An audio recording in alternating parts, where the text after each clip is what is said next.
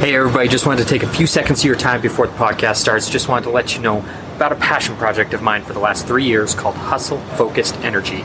It's a powdered drink mix intended to help you focus and accomplish your goals. Super excited to bring this to market. Go check it out, hustletheday.com. And thank you so much for listening.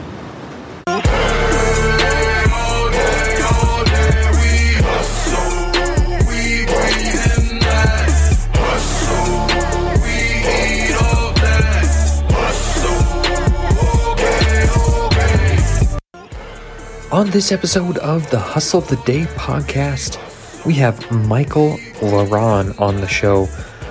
Michael is an author, but that's just his side hustle. He has a full-time job, and on top of that, he is also going to law school to benefit his writing career. It's a really interesting story. You're going to want to listen to this one. Let's jump into it. What's up, everybody? Welcome to the Hustle the Day podcast. My name is Trent, and I'm super excited and honored to have Michael Laron here. Michael, why don't you jump in here? Tell us a little bit about yourself. Hey, Trent. Well, first off, thanks for having me. It is a pleasure to be here. My name is Michael Laron. I am the author of over 50 science fiction and fantasy books and self-help books for writers. I write fiction primarily, but I also help writers write with my YouTube channel, Author Level Up. And I've managed to balance a writing career with a full-time job in the insurance industry, being a dad, raising a family, and attending law school classes in the evenings. So that's my 15-second elevator pitch. Yeah, and that's amazing. You know, all those things that you rattled off there. I mean, it's a lot of people are like, I have a full-time job. How can I run a business, a side hustle? But you've got the full-time job, a YouTube channel, 3 podcasts we talked about before we started recording, and you're going to law school at night, and you've got a family. Let's jump into that. How is it that you manage to accomplish all those things when a lot of people say, I don't have time for this, or I don't have time for that? Well, the truth is that I figured out a magical way to dilate time so that I can get 6 extra hours out of my day. That's the short answer. I'm just kidding. Somebody said that on my YouTube channel once, and I guess I had to repeat that. That was awesome. Well, of course. But for me, it's interesting because for me, this really is what I want to do. And maybe we can get into this a little later, but I had a near-death experience. And after that experience, I realized, hey, I want to be a writer. This is what I want to do. And so I have been relentless about cutting anything out of my life that is not writing related or family related. So I gave up my other hobbies. I used to play video games on the weekends. I don't do that anymore. I used to own 6 or 7 different instruments. I played saxophone, tuba, piano, guitar, accordion, melodica. I sold all those things so that I could, purchase my first book. So for me, it really is when I'm not at work or with my family, I am writing, and I have a very devoted mindset to accomplishing something with my writing career every single time. I have a pretty big work ethic. I'm pretty disciplined. So that's why I'm able to get as much done as I want to, because one, I've got the passion and the purpose. I know exactly why I'm doing this because of the experience that I had. That gives me endless energy. And so when I wake up every day, I'm just enthused to achieve and hustle. Wow, that is amazing. And a lot of people don't have that same dedication, to be able to just cut everything else out. And you know what? That's something I've tried to do. I can't say I'm as dedicated as you are, but it is one of those things where it's like, I enjoy video games, but you know what? It doesn't help me get any closer to my goal. Let's get rid of those. I'm just really impressed by your work ethic, and you know what? You're, like you said, you're always writing, because you say about 5 to 7 books a year, which is no small feat. And then on top of that, you're helping other people write as well, and you're writing for other people. I mean, that's on top of going to law school at night. We'll get into that in a second, but it's just really impressive that you can accomplish all that. And it shows what is possible if you are truly dedicated, or you really do give it your all, which like I said, a lot of people are not doing. Yeah. And a lot of that has to do, about the people, why they're not doing it. A lot of it has to do with fear. And one of the things that I have been working with writers on is how to get a handle on your fear. Because if you can get a handle on your fear, you can get a handle on your career. Because so many of us grow up in a very traditional capitalist society, right? And I don't mean that politically, but I'm just saying we are taught that you have to work for a company and that the company provides you everything that you need. And so what happens is people end up becoming codependent. So they don't know how to live without a company in their lives. And so when they want to start a business, there's this infinite fear because it is the exact opposite of what you have been taught. And with that fear comes decisions, a lack of wanting to make decisions, lack of self-doubt, self-esteem issues, because you don't know if you can do it. Like, I'm an introvert. I'm a textbook INTJ. You and I were kind of talking about this before our call here, and I'm just not a salesy guy. But I can still start a business and do very well for myself. All I have to do is be able to get over that fear, because everything you want is on the other side of fear. And so if you can understand that, recognize the power that it has over you, and start to confront it, then that is how you can start making progress that you didn't know you could make. Wow. Yeah. Just, overcoming that fear is really a big thing. And you know what, I can speak to that because, a lot of reasons why I don't feel like I'm as accomplished as I should be is because of fear. And so I completely agree with that. That's really great that you're teaching people, how to overcome that in regards to their writing, because there's lots of people that have great ideas and great stories in their head, but they're afraid of the reception of what it's going to be like. Exactly. They're scared of what people are going to say, and they're scared of the negative feedback, because the negative feedback is always the loudest. But they don't always also think about the positive feedback. It could be some guy in Arizona that sends you a text message, or not text message, but an email that says, "Hey, I loved your book. Your book changed my life." And that's what matters, not some random uncle or, somebody that doesn't have any kind of a vested interest in seeing you succeed. It's focusing on the people who have the ears to hear what you have to say. And that can be really hard to do when you're a first-time writer, and building a business too, because everyone expects you to fail, because you're doing something that is so foreign to most people. Sitting in a room for dozens of hours on end, making stuff up with the hopes of selling it to random strangers across the world. That's kind of crazy if you think about it. Building a business from the ground up around a product that you really believe in that no one has ever used or thought of, that's just as crazy, really. And that can be really, really scary. But if you lean into it and learn to be comfortable with the discomfort, amazing things can happen in your life. Yeah, that is incredible. I have not thought of, starting a business as sitting dozens of hours in a room making stuff up, but really, when you break it down, that kind of is what it comes down to. Exactly. That's great. So I want to ask you about, one of the other things you're tackling right now. We talk about the writing aspect, but where does the law school fit in? Like, how does law school relate to your writing career? Yeah, it's funny. A lot of people ask me this because they're like, "You're an author and you're going to law school, but I thought you wanted to be an author." And the answer to that is that I happen to be in a town that has a law school that has a new program, and it's a law degree for risk management and compliance. It's for people who want to know the law, but who don't want to practice it. So this law degree it tends to be cheaper. And also my employer said that they would pay for it.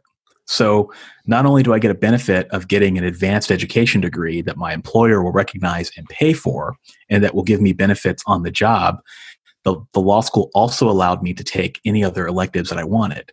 So the lifeblood of any author in today's digital age is copyright. So I got the opportunity to take copyright law, where I basically sat in a room and no one else really participated. So the class was really just a conversation between me and the professor. So I got to bring all these selfish questions about self-publishing and publishing contracts and all that to a practicing intellectual property attorney. I also got to take employment law, which I'm going to someday have to employ people. So it's helpful to know what those laws are and helpful to know what the pitfalls are. And so it ended up being this really great, hit three birds with one stone way for me to help improve myself, improve my current standing in my current career, but also give me a knowledge base that is a little bit unusual in the writing space, meaning that it's rare to encounter authors that have a very deep understanding of copyright. So it also distinguishes me in the marketplace. Yeah, absolutely. You summed it up perfectly. Three birds with one stone. Like that's that's impressive that you had that foresight that you could use this in the future, that it could help you now, that it will help your career later. Like that's fantastic on your part. And you know what? It is a big deal to understand copyright law and employment law down the road for you, because they are things that you will accomplish. A lot of people will get to that point and then like, oh, I need to figure this out. Now I need to really get after this when it's already a little too late. So you're ahead of the game. Yeah, you got to stay ahead, and thinking long term is something that's also important, not just for authors, but also for entrepreneurs. Because to your point, if you end up with a gigantic multi-million-dollar contract on your desk tomorrow and you don't know anything about contracts, you got a problem. So trying to figure out how to head off those problems before they start is a great tip. Yeah. You could be signing the rights away to your company. Who knows? Exactly. And not even know it. That's the scary part. Not even know it. There's so many sneaky things in contracts that can get you into a lot of trouble. Yeah, absolutely. So let's take it back a little bit before we move towards the future of, what was that moment that made you realize you wanted to be an author? You talked about this near-death experience, but what was it that made you click that said, I can make a difference through writing? Yeah, well, the year was 2012, and my wife and I were out on a nice dinner, and we went to a fine restaurant and had a great night. And later that night, I fell ill with what I thought was food poisoning. And it turned out it put me in the hospital, and I didn't leave the hospital for a month. And not only did I have food poisoning, I caught another infection while I was at the hospital. And the doctors just didn't know what it was. They were giving me all these sorts of things. And at one point, they were pretty much ready to give up because they couldn't understand why I was having the symptoms I was having. And it took a phone call to a friend halfway across the country who happened to be a doctor that said, hey, it sounds like you've got blah, blah, blah. And so I happened to mention to the doctors that, hey, it sounds like I've got blah, blah, blah. And they're like, oh, maybe you do have blah, blah, blah. And then they were able to take care of it. Wow. So it's terrible, just terrible doctors on that part. And the funny part is the week I got out of the hospital, there was an article in the USA Today about this particular type of infection and how it was killing people all over the country, particularly young people. And a couple of more days, I would have been a goner, And I remember laying on my hospital bed and thinking to myself, I was just staring at a wall and I was doped up on morphine. And I said, what am I doing with my life? I was working a dead-end job as a claims adjuster. I hated it. There was just no joy in that job at all.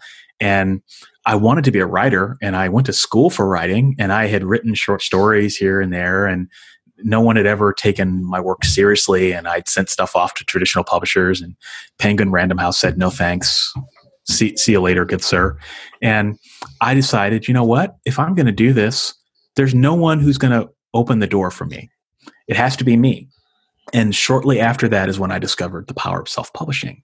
And before, self-publishing had been kind of, they point at you and laugh, because usually it was people printing books, spending thousands of dollars to print hundreds of books that would sit in your garage that no one would ever want to buy.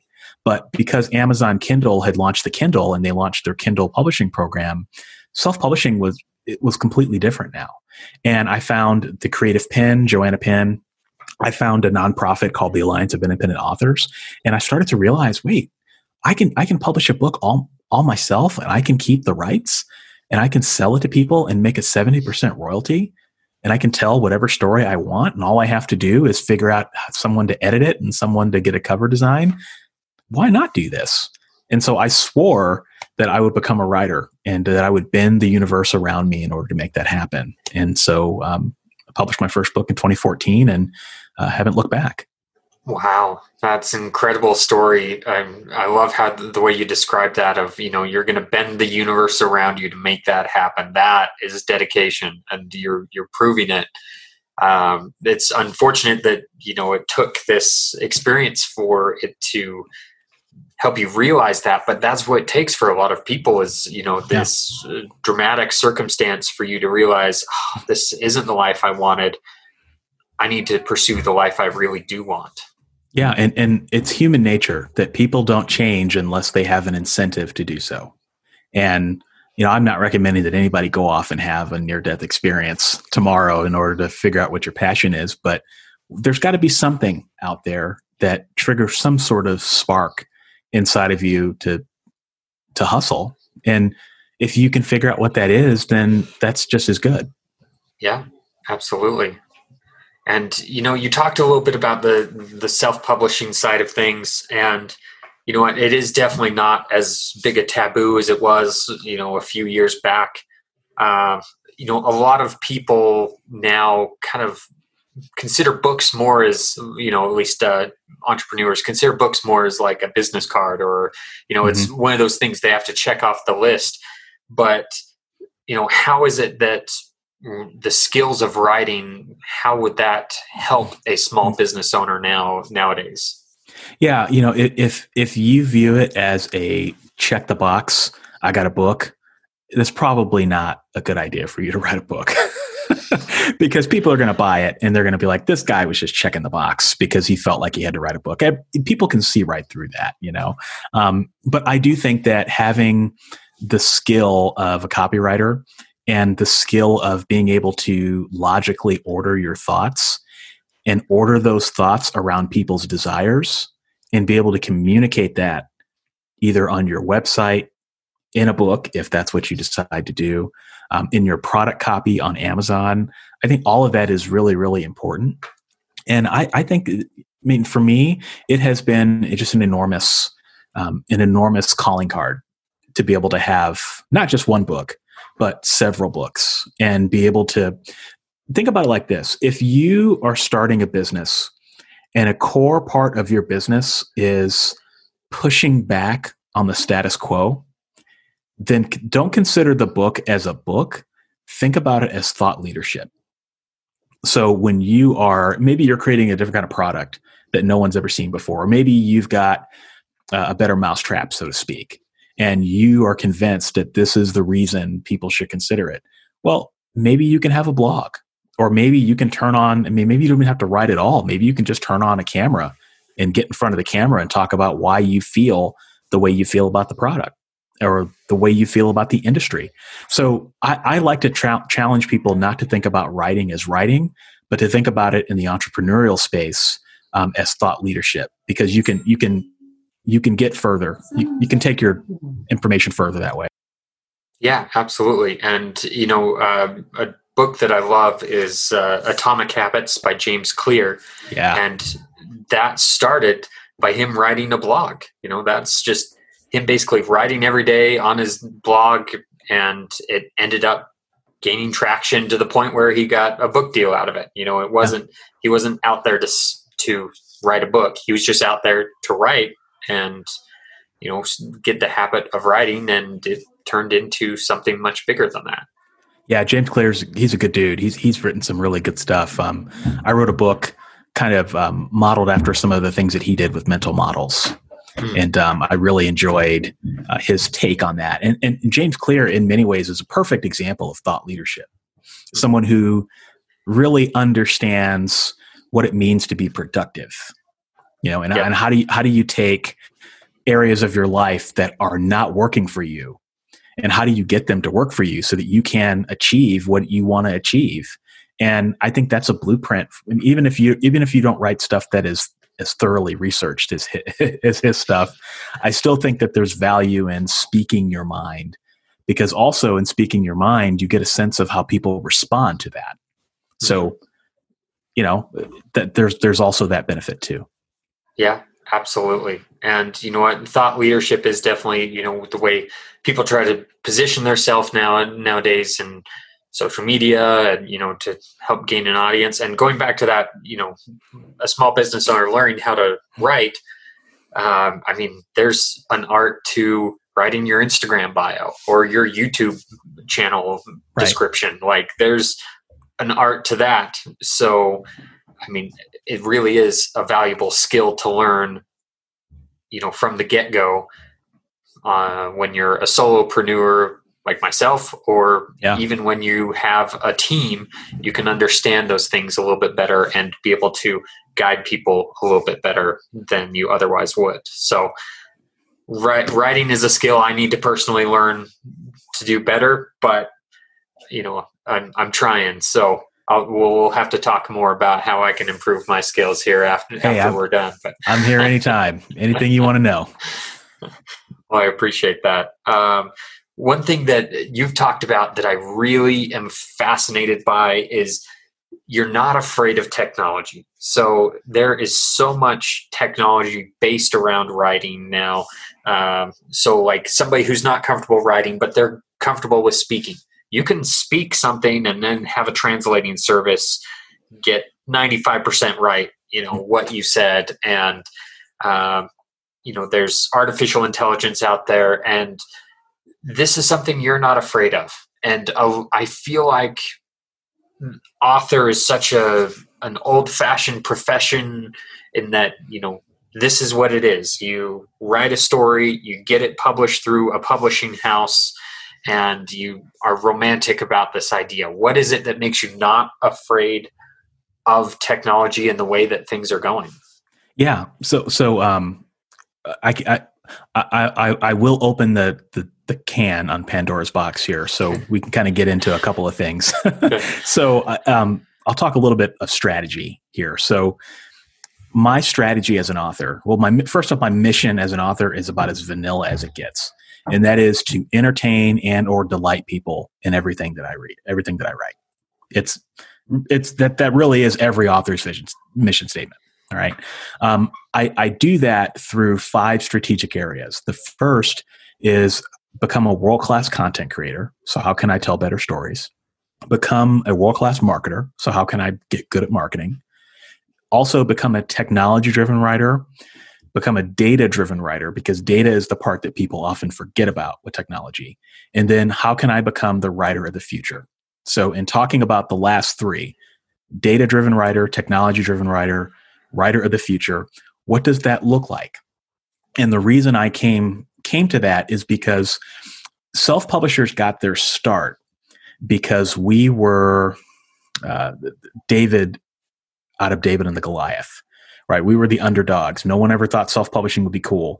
And then all of a sudden, here we are making all this money as self-published writers with books that look indistinguishable in the best cases from traditional publishers. And the great part about that was that we became who we are is because we were nimble.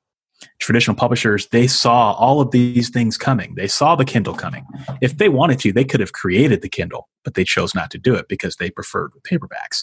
So when self-publishing became what it is today, I noticed that the traditional publishers really struggled and they just could not turn the ship around. And it's only now that they're just now starting to come around to ebooks. And so I thought, that's not a traditional publisher thing. That's a human nature thing. So might there be a day, one day, 10, 20 years in the future, where self-published writers are going to start romanticizing the way they do business?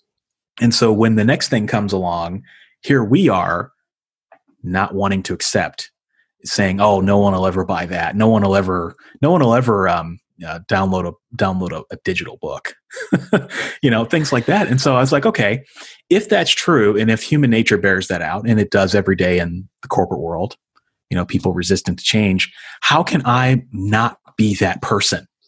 Mm-hmm. That's how it started for me. The kind of a long way to get to this. That's how it started. And so I said, you know what? I need to be nimble, meaning I need to continue pivoting. I need to continue adopting new things that are going to make me have staying power and stay relevant. Because that's ultimately what you want to do. You want to stay relevant. You don't have to be at the cutting edge. You don't have to, innovate like crazy, but you do have to stay relevant. And that requires you to adopt technology when you don't have to do it. You can, because most people, they'll adopt technology when it presents itself and when they have to do it. So how can I get ahead of that curve? And the answer just happened to be that it's adopting technology. So, and can I continue? I know I'm going on long. Yeah, okay. Okay. Great. So one of the things that I had to do out of necessity, and this is kind of a technological thing for writers, is usually when people think of writing, you're in front of your desk and you're typing on your computer, and then you go to work, or then you go do something else, and then you come back and you type on your computer. Well, I told you all the things that I have going on in my life. It's impossible for me to find 2 hours to sit down in front of my computer every day. So I have an app called Scrivener, and it has an iOS version, and it allows you to sync between your desktop and your phone.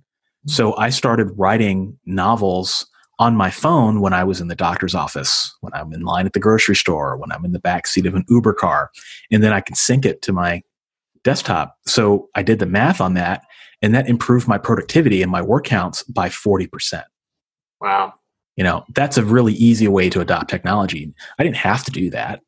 I could have, just been okay with morning and night sessions, but I learned to adjust, because it's a weird thing to get over, writing on your phone, writing with your thumbs.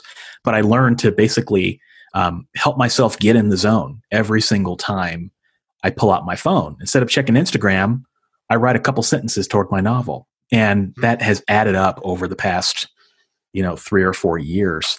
So that's an easy example of how writers can take technology. But there's other things too. I mean, there's technology out there that we haven't even thought about. Artificial intelligence for editing. I built a artificial intelligence editor prototype for my work so that the machine, it understands all the errors that I've made in my past books, and then helps me become a better version of myself, as opposed to like a Grammarly or a Pro Writing Aid, where they're going to give you edits based on millions of people, things that they've added. So there's lots of really interesting technology out there, and it's amazing how free and low cost it is. Yeah, that's really impressive and really exciting. And it goes back to the atomic habits there. You open your phone, you type out a couple sentences, Yep. rather than most of us pull out a phone, tap that icon, and doom scroll. Yeah. Exactly. Yeah, that's really cool. And one thing that I think also makes you unique is I saw one of your YouTube videos that you write to the market. So you are, not necessarily stuck on a specific idea in that you're romantic about that idea. You can adopt whatever that character you developed or whatnot to what the market is demanding right now. Yeah, it's a bit of a misnomer that I write to market. I write to market without selling my soul. There's a difference. I'm probably going to get tomatoes thrown at me by some people by saying that. But you can either write your passion completely. So if I want to write a poetry collection about plants, I can do that. I don't know how many people are going to buy that, but it doesn't matter because I wrote my passion. Or I can write because, let's say, paranormal romance that takes place in universities is the hot thing right now. Well, I've never even written a paranormal romance, but I can go off and I can write a paranormal romance and I can do all the things that other authors are doing. But that's going to feel like a job to me because it's not much fun and you'll burn out really easily. So what I've tried to do is find that intersection between art and commerce where I'm writing something that I truly enjoy that also just happens to be what the market wants.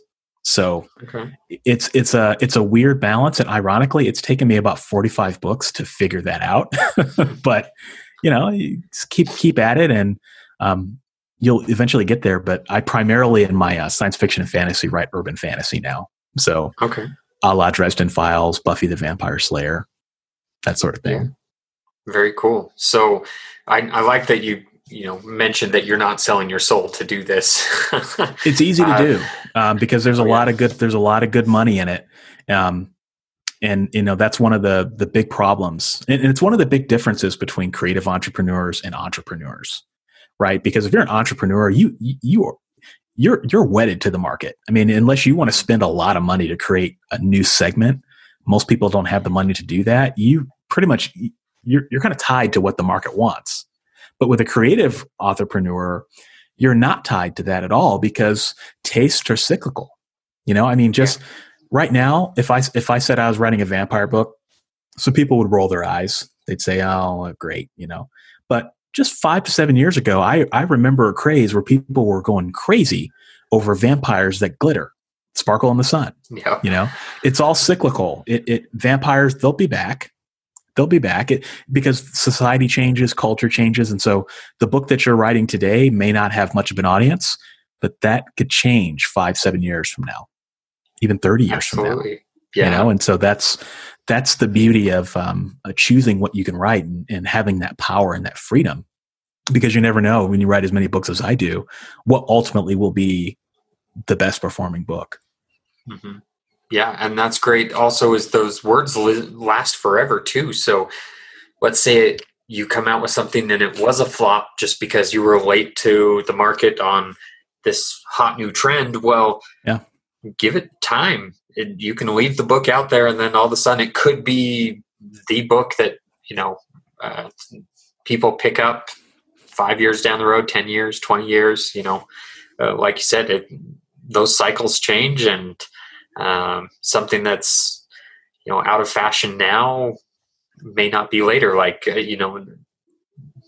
I think maybe I'm not big on fashion, but in the last couple of years, 80s style has come back, neon colors and all these things, and it's just crazy to see these trends come back. And you know what, that's the way it is with books as well. But you're making me think I need to be an author here, because like you said, I'm tied to the market as an entrepreneur, but with an author, you're not really as tied to that, and that sounds appealing. Yeah, it's appealing. The only downside to it is if you make that decision, you have to kind of live with it, because if you write a book that doesn't do very well, that's on you, and that's sometimes hard for authors to take, because this is a book that you've spent, like I said, dozens and dozens of hours in a chair making up, and that book feels like your baby. And it can be a really, really tough blow to the ego that people aren't buying it. Just like if you build a business and build a product that no one's buying it, that's hurtful too. But at least there's some data there, whereas with the book, there's no data, it's all emotion, and it can be hard to deal with, but very gratifying when it works. Yeah. Is there a tip that you have for removing the emotion from that? Because like you said, that is translatable into, creating a product. Is there some way to, kind of remove yourself from it and take that information and move on with it? Keep writing the next book. That's the secret. I for example, I published 2 books last week, and I have no idea how they're even selling right now.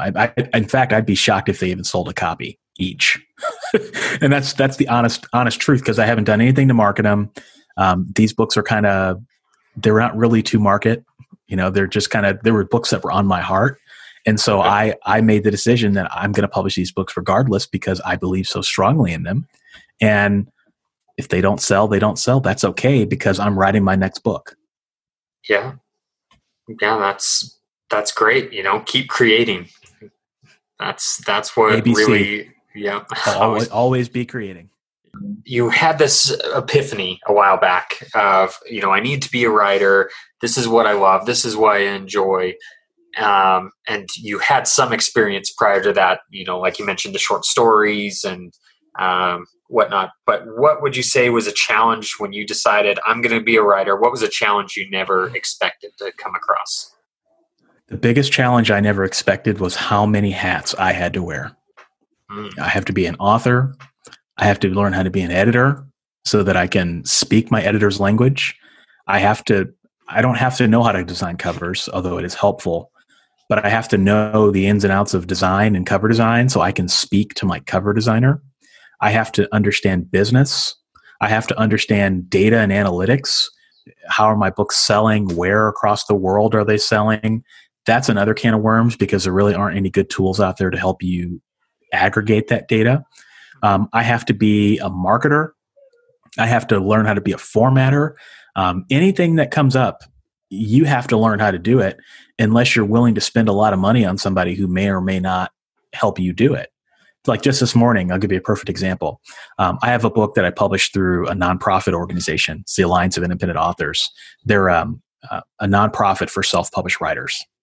And they help them with giving advice and things like that. And I published a book with them as a pro bono. And they were in the process of figuring out how to do the print book. And we're working with a professional indexer. Fun fact, did you know that there are people out there their sole job is to create indexes in the backs of books? That's actually a career. I wouldn't be surprised, but yeah, it's not something I would think of off the top of my head. Hey, I didn't think about it off the top of my head either. Yeah. And so they hired someone to do that for this book that I was writing. And so the indexer came back and said, hey, I got all these problems. I'm going to need someone to send me an Adobe InDesign file. And so everyone at the nonprofit's kind of looking at each other like, we don't have InDesign. I don't know how to use InDesign. Michael, do you know how to use InDesign? And well, now I got to learn. And I have to do that if I want to have a print book that I can sell for $14.99. I mean, that's those sorts of things where it just happens. And I narrated my own audiobook, and so doing that, I had to learn how to become an audiobook narrator, and I had to learn the ins and outs of sound design and mixing. And I mean, it's just it never ends. There's always something you got to learn, and I never in a million years thought that I would have to wear so many hats, because all I wanted to do when I was on the hospital bed was write books. Yeah. I didn't know that this is what this career would entail and the choices it would entail. But I like knowledge. I like learning new things. And so it doesn't bother me that much, but I'm really looking forward to the day when I can scale and start to outsource a lot of this stuff. Yeah, that's, I think a lot of a young entrepreneur's dream is, I want to be able to get big enough to where I don't have to do all the small menial tasks. Exactly. Yeah. I recently hired a video editor. That was kind of a big milestone for me from my YouTube channel.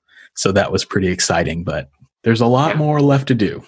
Yeah. Well, congratulations on getting to that point where you can outsource that aspect. One thing you touched on, though, was the audiobook side of things. How do you see audiobooks moving forward in relation to your writing? I think audio is the future. It was the second quarter of this year, for the first time in the 8 years that I've been publishing, or 7 or 8 years, I forget how long it's been. Might even be that long, but the first time since I've been publishing, audio sales for my audiobooks have eclipsed my ebook sales. Now, most authors, self-published authors, make most of their money from ebooks. Print it's kind of in there. They make some money with the print, but it's not, it's lunch money, really. Yeah. Most people, it's ebooks. If you invested in audiobooks, they're starting to pay dividends right now if you have the right book. I have to say that because a lot of people think they can just put any book in audio and it'll do well. It has to be the right book. So a lot of the audiobooks that I've produced in the past 2 or 3 years are really paying dividends now. And so I think that the future of audio is going to be very, very interesting. I think that professionally narrated audiobooks will always be a market. I think that there is going to be a market for AI translation. So imagine clicking a button and then you can take like a avatar of my own voice, or you could take an avatar of Morgan Freeman and have Morgan Freeman read your audiobook, and that costs half the price of a professionally narrated book. Yeah. Because there's a lot of people out there, they just want to listen for the information or for the story. They don't necessarily care about the performance. And so what I think is going to happen is that audio is going to be highly artisan on one side with professional narrators, and then almost like a mass market audio, almost like a mass market paperback, where an AI will read your audio. I also think that there's going to be interesting opportunities with smart speakers. The device that begins with A. I've got one right next to me, so I'm not going to say the name. I don't want to trigger it. But I think that there's interesting opportunities there. There's audio. The future with audio it's going to rest with the people that have the most audio. Because in order to have access to a lot of those opportunities, you've got to have books that are already in audio. So the future is yet to come, but I'm excited. And as it pertains to my business, I'm doubling down on audio. So I'm going to be narrating all of my nonfiction moving forward. And I think that that's a great selling point, and also something that I can easily take. I can use that audio, and I can use that to turn it into an avatar of my voice that I can then license to other people if they want to use it, or that I can use to sell directly to readers on my own website. Yeah, that's a great idea. I didn't even think about the, selling your own likeness to, for audiobooks. That's a great idea. I mean, and give it some time, but when I, write something about my business journey, I'm going to have Michael Laurent, narrate it for me. And, Hey, just give me a call. Let me know. To be fair though, you kind of alluded to this, but the audiobooks that I enjoy the most are the ones that are read by the author. And I like understanding the voice behind the pages. And so usually when I listen to an audiobook, I'm more into it when the author's, the author's the one who's saying it, because you can sense some of those nuances, some of that passion behind it, that somebody who's just reading it from a script doesn't get. Yeah, and that's one of the gambles that I'm making right now. You can see it directly behind me. That closet over there, that is my audiobook booth. So this past summer, I spent $1,000. I bought new mic, new equipment, new software, all that stuff, and then I bought acoustic foam panels, and I put those up on the wall. And my gamble is that I can make this money back as an ROI in about 3 years. Yeah. So if I can do that, then it's going to be, the sky's kind of the limit, because I can narrate my own audio. It's a good selling point. And in 3 years, I can have 10 to 15 audiobooks out, and then those people like you listen for the narrator being the same person that wrote the book. That's a great selling point. And there's very few people in my space right now that do that. Yeah. And so it's a market opportunity. Yeah, that's awesome. And you know what? That's more power to you for, converting that closet, because I mean, the whole thing, even though we haven't touched on this per se, the thing that keeps coming up to me is you're just not letting any excuses get in your way, because you know what, there are a million excuses and you've eliminated all of them and you're going after it. And I've got to applaud you for that. Hey, thanks. I appreciate that. For me, I don't even think about it. I just do it because it's fun. Like, to me, I'm a big believer in everything you do needing to be fun. Even if it's accounting, you got to find some way to make it fun, because if you can make it fun, then you don't realize that the time is flying. I mean, what do they say? Time flies when you're having fun. Yep. That's kind of my mantra. A mentor has always said that, to always have fun. I sent him a prototype that I built of a tool that basically takes all my sales reports. So I sell books on Amazon, Apple, Barnes & Noble. They all give you these gargantuan monstrosities of sales reports every month. So I built a tool that takes all those reports and aggregates them onto one spreadsheet and gives me nice little charts and graphs and all that. So I don't have to do any of that data entry. And so I sent him a video of the prototype. And he's like, Michael, this looks wonderful. I don't know what the hell you did, but it looks wonderful. Continue having fun.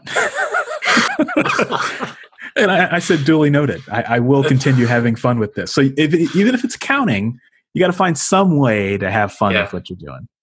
And to me, my mind is, hey, you could sell that program. You could sell that to Aggregator, to and that's authors. Exactly where my mind was going.